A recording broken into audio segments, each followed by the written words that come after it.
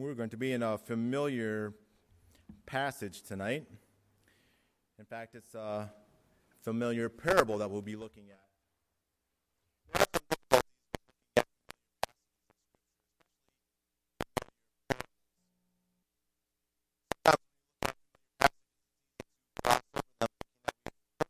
So that we know what it's about.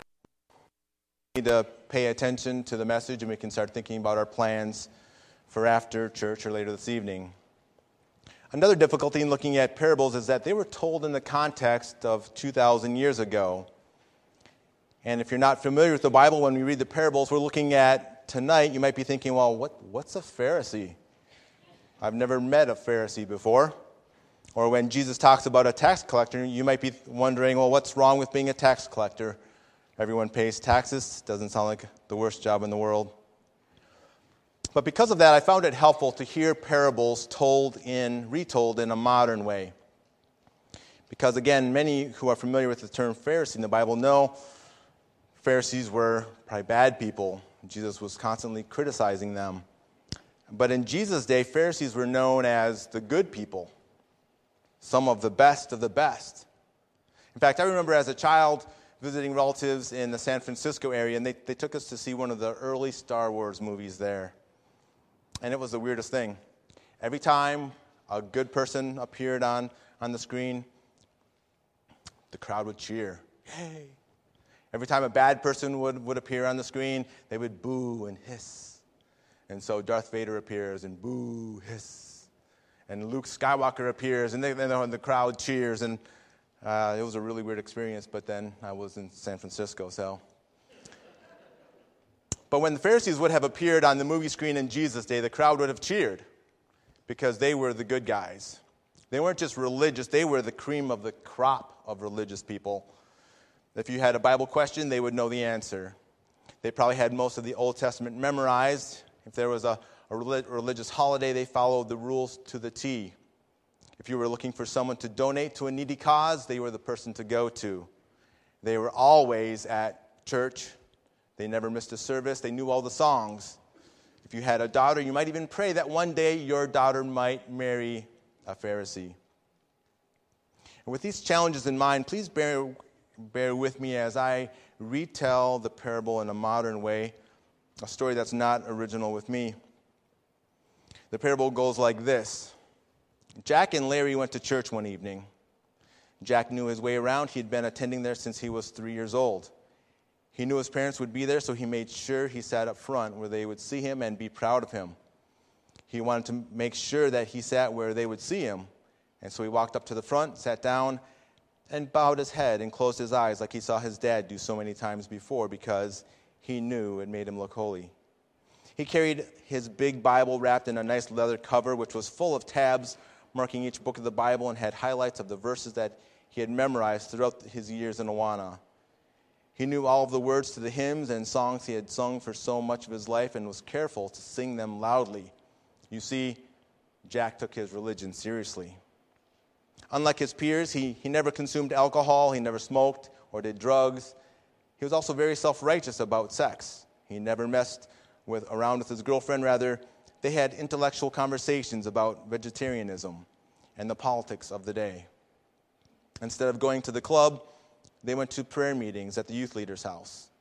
He was the boy that all the parents of the girls at church wished would date their daughter. As Jack reflected on his life in those few moments before the service began, he glowed with inward satisfaction. How reassuring it was to know that he was a good Christian. Nothing to confess, nothing to feel ashamed about. Nothing. And then all of a sudden, Jack was in shock. A familiar figure had just entered the church behind him, caught his eye, but no, it couldn't be. It's Larry, he thought. What on earth is he doing here? He has no right to come to church, the hypocrite. But if he was able to read Larry's mind, he would have realized that precisely the same thoughts were going through his mind too. What right, Larry thought, did he have to be in church? He hadn't been in church for years. In fact, he felt thoroughly uncomfortable there. He kept on looking around nervously, waiting for someone in authority to come from behind him and tell him he had no business being there. He was unsure of where to sit, or if there was some special ritual he should be doing before he found a place to sit. Didn't Christians cross themselves before they sat down, or was that Muslims who did that? He couldn't remember. In the end, he slid cautiously into the very back row. Oh no, he thought to himself, there's Jack in the front row, and he's seen me sitting here. I'll never live this down in the neighborhood. He crumpled up, sticking his legs beneath the pew and his chest down to his knees, trying his best to hide. As you can imagine, Larry was not the most religious sort. In fact, he had a reputation for being just the opposite. If there was a problem in the neighborhood with the police, they usually came to his door looking for him. His fingers bore testimony to his use of nicotine and of drugs, and there was even the distinct smell of alcohol on his breath as he had just left the bar a few minutes before coming to church. Why on earth did he come to church? Was it because of the fight that he had had at home that morning, thrown out of his house by his mother because he had been stealing from her purse again? Or was it the sense of humiliation he felt from his Julie slapping him in the face and telling him with colorful words to get out of her life just because she had discovered he was also sleeping with Sally? Yes, it was probably both of those things, and at the same time, neither of them. Somehow he tried to drown his sorrows at the bar. He was overcome with how dirty he was and what a mess he'd made of things. And suddenly, sitting in the back of the row, guilt and shame brought tears to his eyes, a blush to his cheek, a lump to his throat. "Oh God," he said as he clenched his fist, "Oh God, can you forgive such a bad person as me?" I tell you, it was Larry who went home a believer that night, not Jack.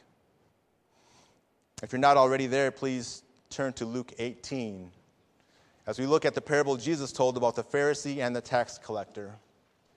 And as you're turning there, please keep in mind a few things about parables. They're stories told by Jesus in certain situations to certain people in order to make a specific point. The events didn't really happen. It's a story that Jesus created as an illustration.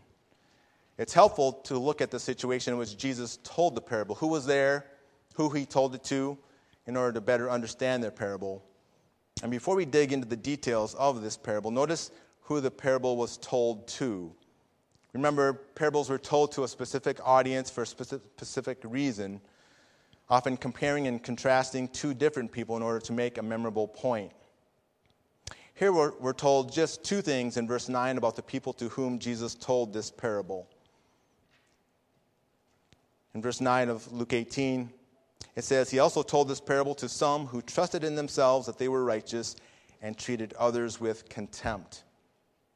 First of all, we're told that this parable was told to people who trusted in themselves that they were righteous. Their confidence before God was in the good things that they did, the things that they didn't do, and everything that people saw and thought of them. And secondly, we see that it was written and it was told to people who looked down on others and treated them accordingly with contempt. Not only did they think highly of themselves, but they looked down on everyone else and treated them poorly, on people who did the bad things that they shouldn't be doing. And not only did they think poorly of people less religious than them, but they treated them poorly as well. But notice how Jesus connects the vertical with the horizontal. He connects the recipient's supposed relationship with God with how they treated others. They didn't have a right relationship with God, and therefore they didn't have a right relationship with people, and they treated them poorly as well. So let's look at that parable told by Jesus in Luke chapter 18, verse 9 through 14. It reads, "Two men went up into the temple to pray, one a Pharisee and the other a tax collector. The Pharisee, standing by himself, prayed thus, 'God, I thank you that I am not like the other men, extortioners, unjust, adulterers, or even like this tax collector.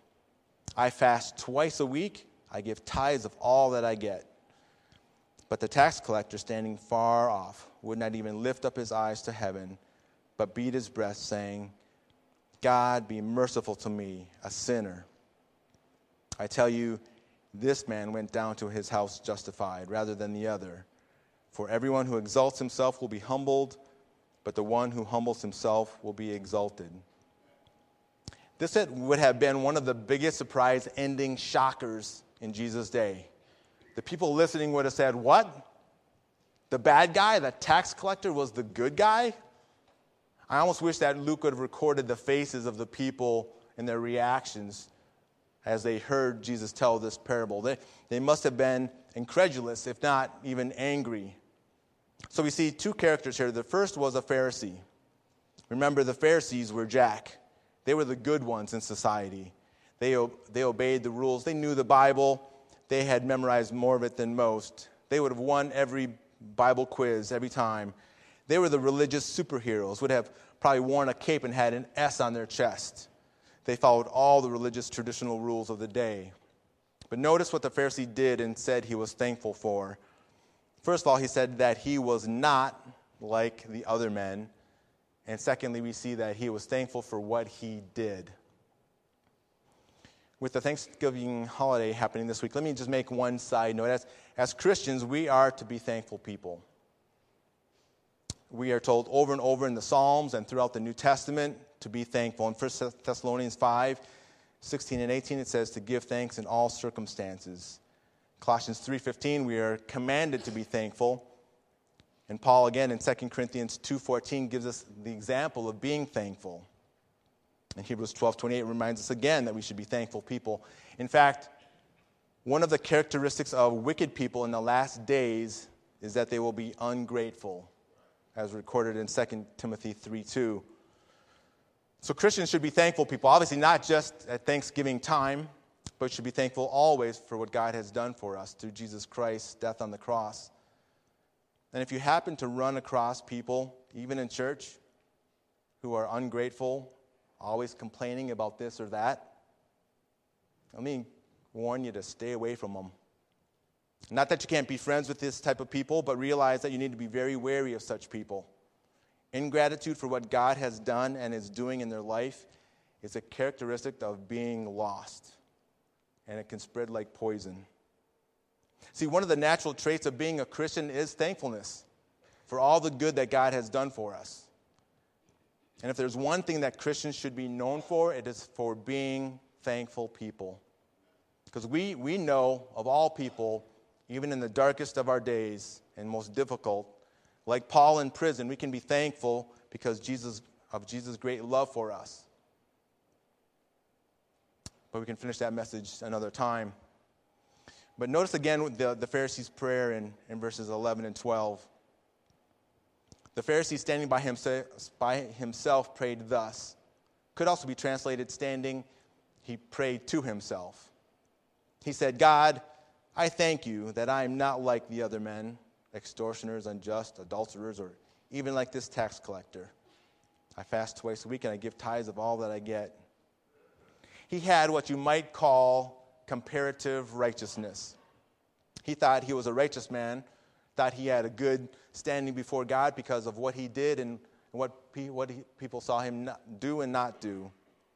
He had lists for what he didn't do. He was not an extortioner. He was not unjust, not an adulterer, or even like this dirty, rotten, good-for-nothing tax collector.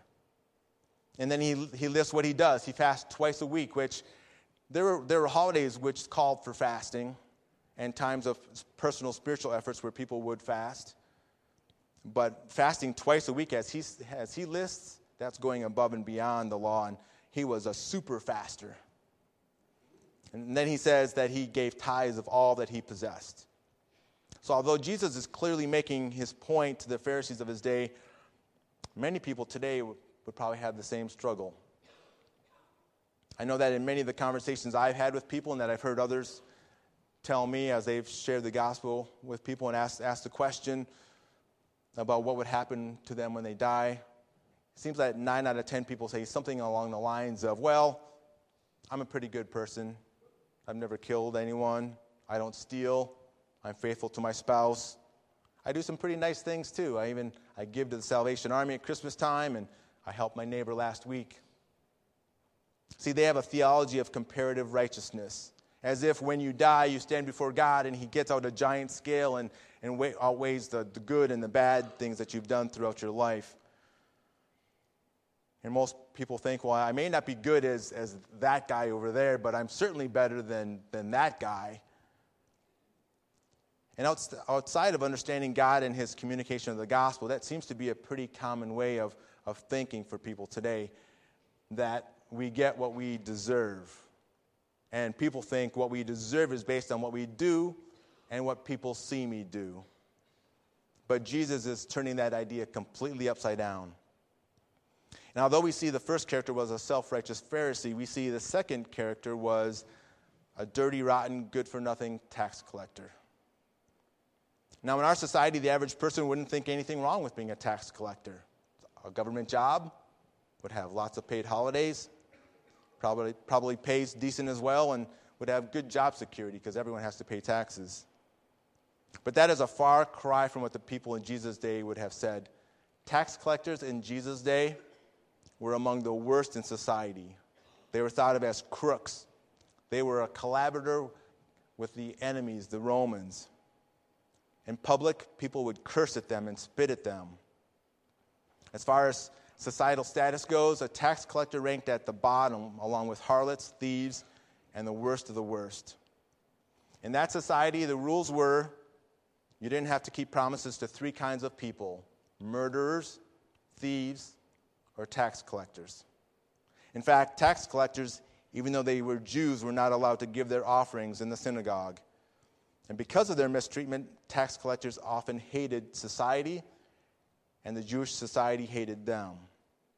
So when we read about Zacchaeus climbing a tree to see Jesus because he was a wee little man, as the children's song goes, it might have been because he was short, or it might have been that he climbed a tree because he wanted to be away from the people, because he was fearful that they would beat him up. But know what that terrible, awful tax collector did and said in verse 13. Verse 13 says, "But the tax collector, standing far off, would not even lift up his eyes to heaven, but beat his breast, saying, 'God, be merciful to me, a sinner.'"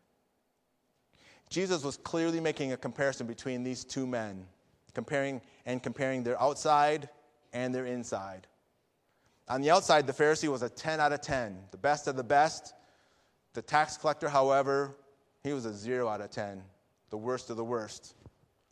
On the inside, however, the Pharisee and those hearing the parables were people who thought they were righteous and treated others with contempt. The Pharisee's inside, his heart, showed in how he treated others, and it showed he was a big fat 0 spiritually before God. The tax collector, on the other hand, what did he do? He beat his breast. Not something that we see people doing today, but it was a sign of great, intense remorse. His heart revealed in his words, asking God to be merciful to him. Be merciful to me could also be understood, please make propitiation for me. Please atone for my sin. The language could be translated that way as well. He said, God, be merciful to me, a sinner. No one had to tell him he was broken. He was sinful, and he knew it. And Jesus' shocking conclusion to the parable in verse 14 tells us what he thought of both of these men. Jesus says in verse 14, "I tell you, this man went down to his house justified rather than the other. For everyone who exalts himself will be humbled, but the one who humbles himself will be exalted." Jesus said that the dirty, rotten tax collector went to his house justified. The same root word that we see translated in verse 9, translated righteous. In other words, the tax collector went home righteous. And Jesus concludes this parable in verse 14. He says, "For everyone who exalts himself will be humbled, but the one who humbles himself will be exalted." And this is a frequent message of Jesus. We see it here in Luke 18. We see it also in Luke 14 at the parable of the wedding feast. We see it in Matthew 23:12 as well. Clearly reinforcing his message that what matters to him is what is in our hearts and not what everyone sees. And while I realize that we all struggle with judging ourselves by how we judge others, by what we see them do, we can't look at someone and see their heart. We look at people and we evaluate their life and their actions by what we see, and we evaluate their heart based on that. And we would much rather feel better about ourselves by doing a bunch of nice things for other people, But Jesus says what really matters is our relationship with him. That a heart that has been moved by the love of Jesus will produce the good things that we ought to be doing. Rotten Larry didn't think he belonged in church, did all the wrong things in life. But that day, he went home a believer. Jack, good old boy Jack, grew up in the church, knew his Bible, went home lost in his self-righteous sinfulness. Who lines up better in your heart today? Do you line up better with Jack, or do you line up better with Larry? Let's pray.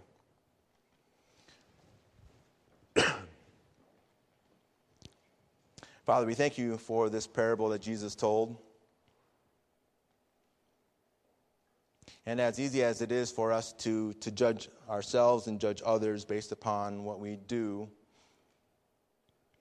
we know that you don't judge us by what we do, what people see on the outside, but rather what you see in our hearts. And although we recognize that a right heart produces right actions, Lord, we ask that you might continue to help us to evaluate our hearts.